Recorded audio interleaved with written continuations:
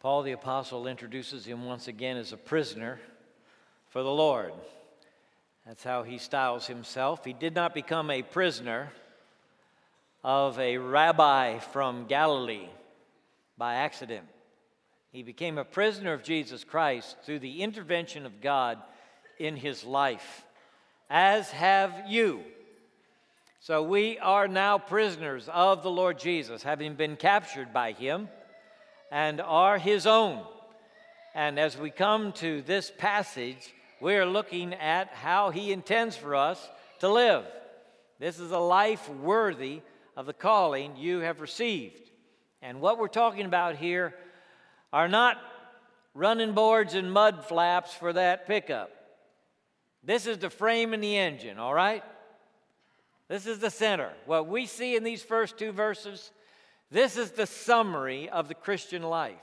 And the rest of chapters 4, 5, and 6, the apostle unpacks all that is in these words, these powerful words, that he uses to describe what it means to live a life worthy of the calling that we have received. And because we are prisoners of the Lord Jesus and we belong to him, these are not optional. These are not accessories. This is not if you'd like to practice these things. So what is it then to live a life worthy of the calling you have received? It is verse 2, which summarizes all he intends to tell us in the next 3 chapters, which is be completely humble and gentle. Be patient, bearing with one another in love. This is to be the style of your life in the world. This is what it means to live a life worthy of the calling you have received. Not that the world supposes that this is a victorious or successful life. We're not checking with the worldly authorities on this. This is Jesus who tells us to be humble. Be completely humble and gentle. Be completely humble and gentle. Jesus himself said, the Son of Man did not come to be served, but to serve and to give his life as a ransom for many. It was the writers who described him as the gentle one. Here comes the Messiah, gentle and humble and riding on a donkey.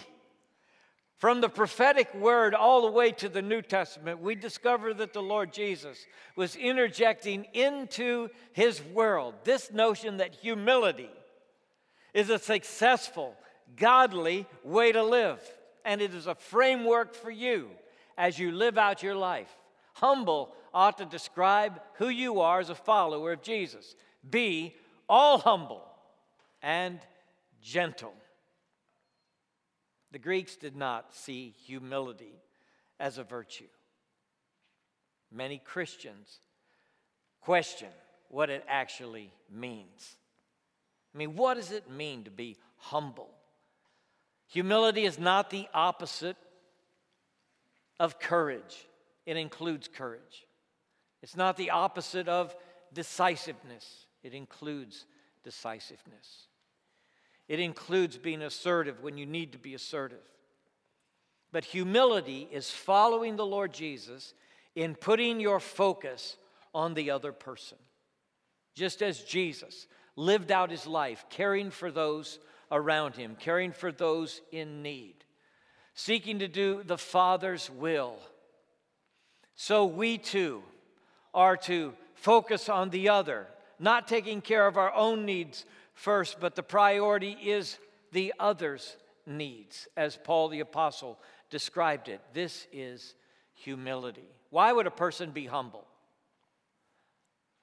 What would cause us to be humble? Jesus is the example. He left us this example of humility that we are to follow. Why would a person be humble? Well, number one, there are 2 reasons, okay? And there are 2 things that pertain to every person on the planet, whether they recognize it or not. Not everybody does recognize it, all right? So the 2 things I'm about to tell you are things that are embedded in this book and in the teachings of Jesus. Not everybody agrees with them. Number 1, every good thing you have is a gift from God. All right? That's the first. That undergirds all humility. Everything I have is a gift from God. There are people who suppose that they are self-made men, as if they had a hand in planning their own DNA. How many of you had a hand in planning your genetic code? Not a one of us did. That is a gift, right? And it's a marvelous gift. All of the capabilities and faculties that we have are gifts. We didn't earn them. We didn't deserve them. There's nothing we did in order to get this genetic code that makes us who we are. That is a gift from the Father above, the Creator God, who fearfully and wonderfully made us in our mother's womb, the Psalm says. And it's true about you and it's true about me. So as I go about in the world, if I can think of myself as receiving everything that I have from a good God who gives good gifts, then that's part of the basis for my humility.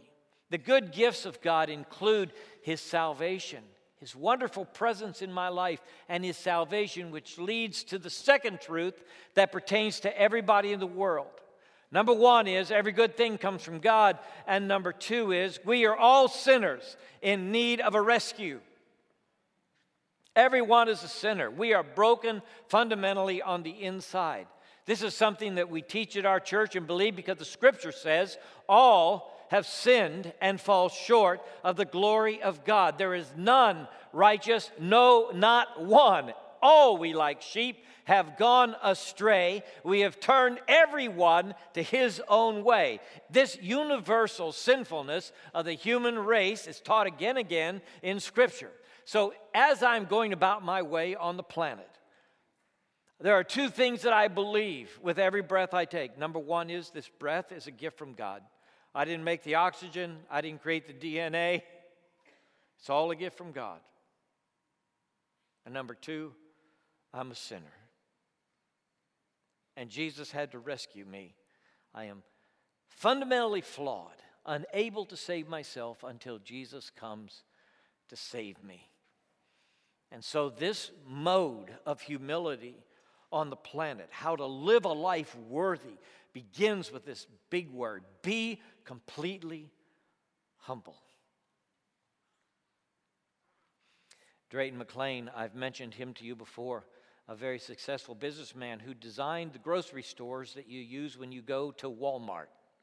He was a grocer in Texas, bought out completely by Walmart, and was a vice president there. I asked him one time, what is the secret of your success, Drayton? I remember the moment when I asked him this, and he said, really, it was being at the right place at the right time.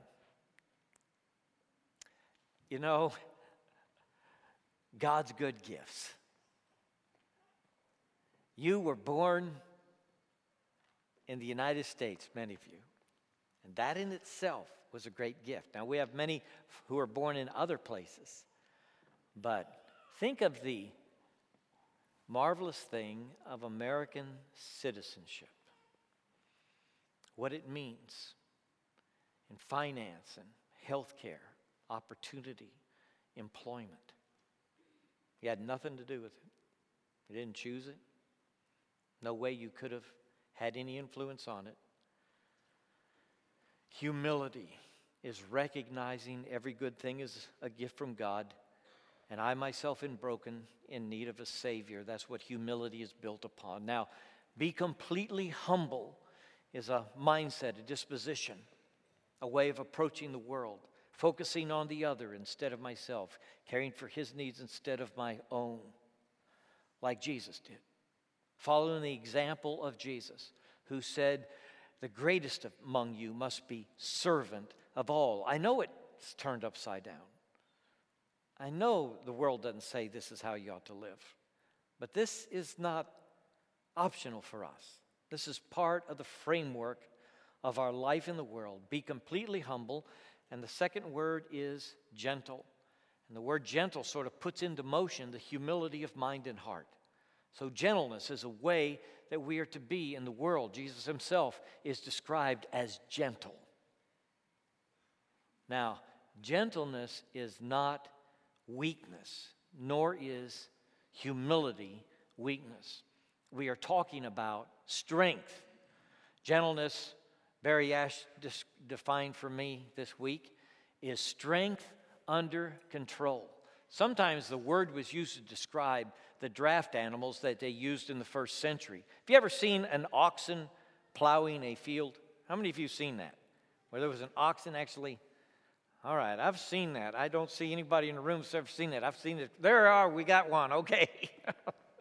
I mean, that ox could take off and run, but he uses his strength in the way that his master wants him to. I found this picture of the largest bovine in the world. His name is Chili. You know how tall he is? 6'6", all right? He's a foot taller than your average cow. He weighs 2,800 pounds. And he's in the Guinness Book of World Records, all right? You see that little red strap? Really? You think that holds him? You think that little strap holds him? You think that person there, that they can hold Chili?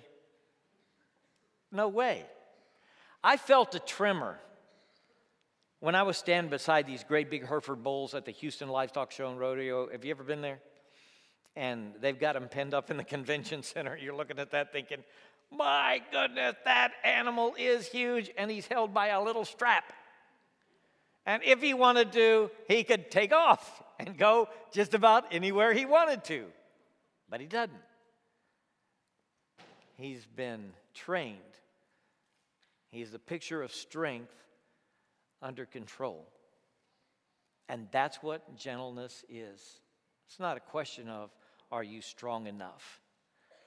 It's a question of, are you under the control of your Lord and Savior, Jesus Christ? Have you harnessed the energy of your life, the emotions of your life, the words and vocabulary of your life, the intelligence God has given you? Has it been harnessed to do His will? This is not something that's optional for you. And you may be thinking, this is just not me, humble and gentle. I'm not by nature. Well, how many of us are by nature? See, maybe it goes against your nature. That's okay. God's doing something new in you, all right? Receive this. You want to live a life worthy of the calling you've gotten from Jesus. Be completely humble and gentle with your wife, with your husband, with your children, with your employees, with your students, with your co-workers.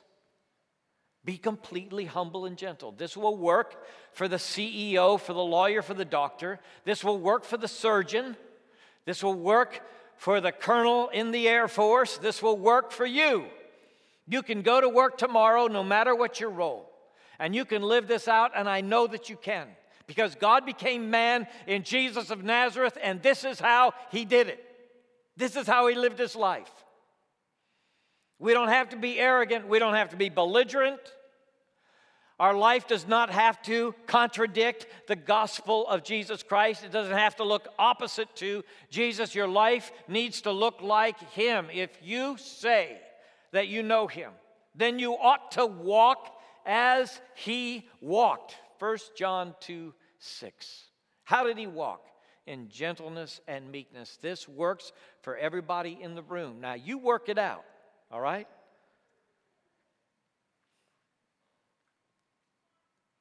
But you be completely humble and gentle as a style of life, as the framework of who you are in the world. Number 2, be patient. Bear with one another in love. That's number 2. He's summarizing, okay? He's summarizing what it means to be living a life worthy of the calling. And he's using these words. Be humble, be gentle, be patient. Why would I be patient? I run out of patience. I'm not by nature a patient person. And yet the Scripture is telling me we want you to be patient. The Apostle Paul said that the Lord Jesus was so immensely patient with him as an example for those who believe. He said, a sinner like me, the Lord Jesus was so marvelously patient with me, so that all believers could see the patience of the Lord Jesus as He dealt with me, Paul said. This patience that God has with you, you have noted before. You know God's patient with you. Sometimes you wonder if his patience is going to run out. Sometimes you suppose he has run out of patience for you. And sometimes you ask the question, when is God going to just, because I'm just not worth messing with anymore, you know? I have that feeling sometimes. And I wonder, God, your patience is amazing, isn't it? God's been patient with you. And therefore, in your walk in the world, living out your life in this world, living a life worthy of the gospel you received, you can be patient too. Now, brothers and sisters, if patience, gentleness, and humility are not true descriptors of who you are, God's got work to do in you. And I hate to say it, but you're not faithfully representing the Savior who died on the cross for you to save you. He wants you shaped into the image of his Son. God is at work in you, changing you from glory to glory into the image of his Son. So these should be true descriptors of who you are: humility, gentleness, patience. Patience is a great word. I love it. It's a macro word, okay?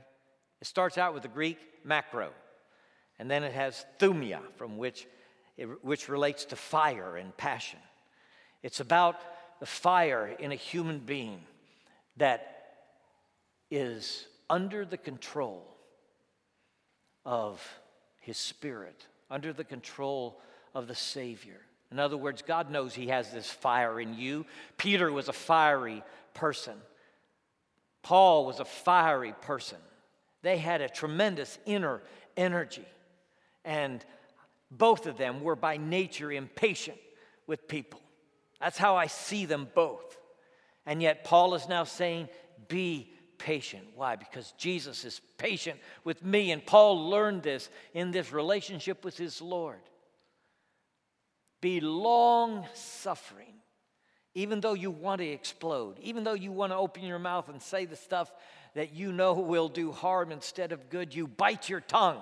Maybe you've been injured. Maybe you are being insulted, but you hold back. Why would you hold back? Because the Savior went to the cross and he didn't utter a word when they hurled the insults at him. He didn't respond to them. He is your model. He's your example. The reason in part that all that is recorded, so that you would know how to behave in the world, what it means to live a life worthy of the calling.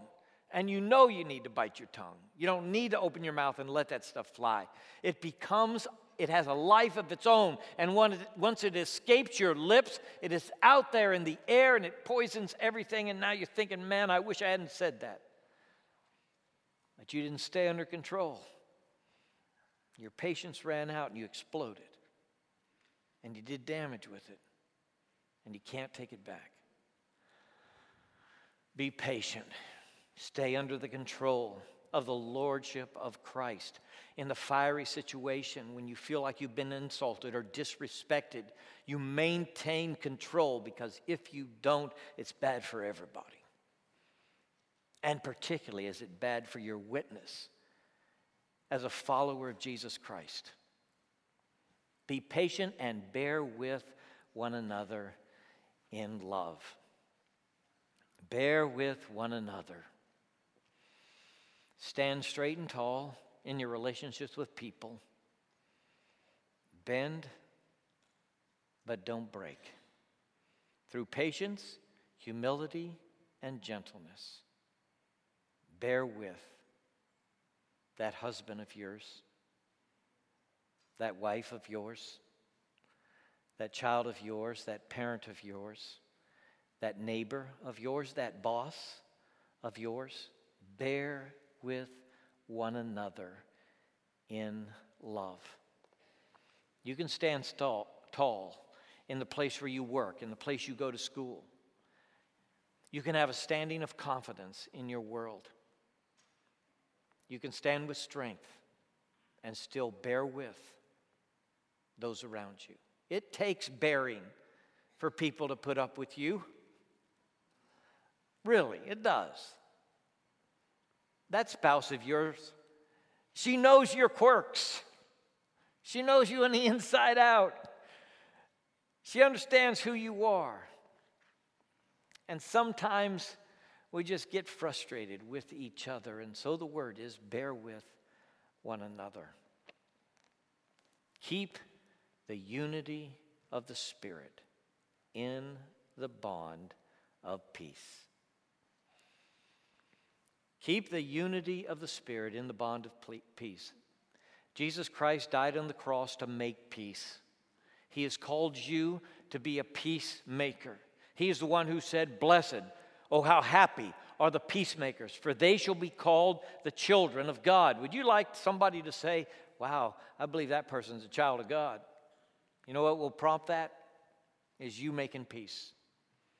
You being a peacemaker. It's hard work. It's difficult work. Sometimes it's even dangerous work. It's a work that requires humility and gentleness and patience and bearing with one another. But God has called us to maintain the unity, to keep the unity of the Spirit in the bond of peace. Unity has always mattered more to God and to His Son Jesus than it has mattered to His church. It's always mattered more. When Jesus, on the night He was betrayed, prayed for us, He prayed that we would be one as He and the Father are one. Over and over again, He prayed that we would be one, to be a unity and a oneness in the body of believers. And yet we get so crossways with each other so easily, and we jump out of fellowship with one another too quickly. We discover that we have feet of clay, that those folks we admire have feet of clay, that they're human just like us, and we are disappointed, and sometimes we jump out of fellowship with believers. It's important that we learn how to stay engaged with people even though they are imperfect like us.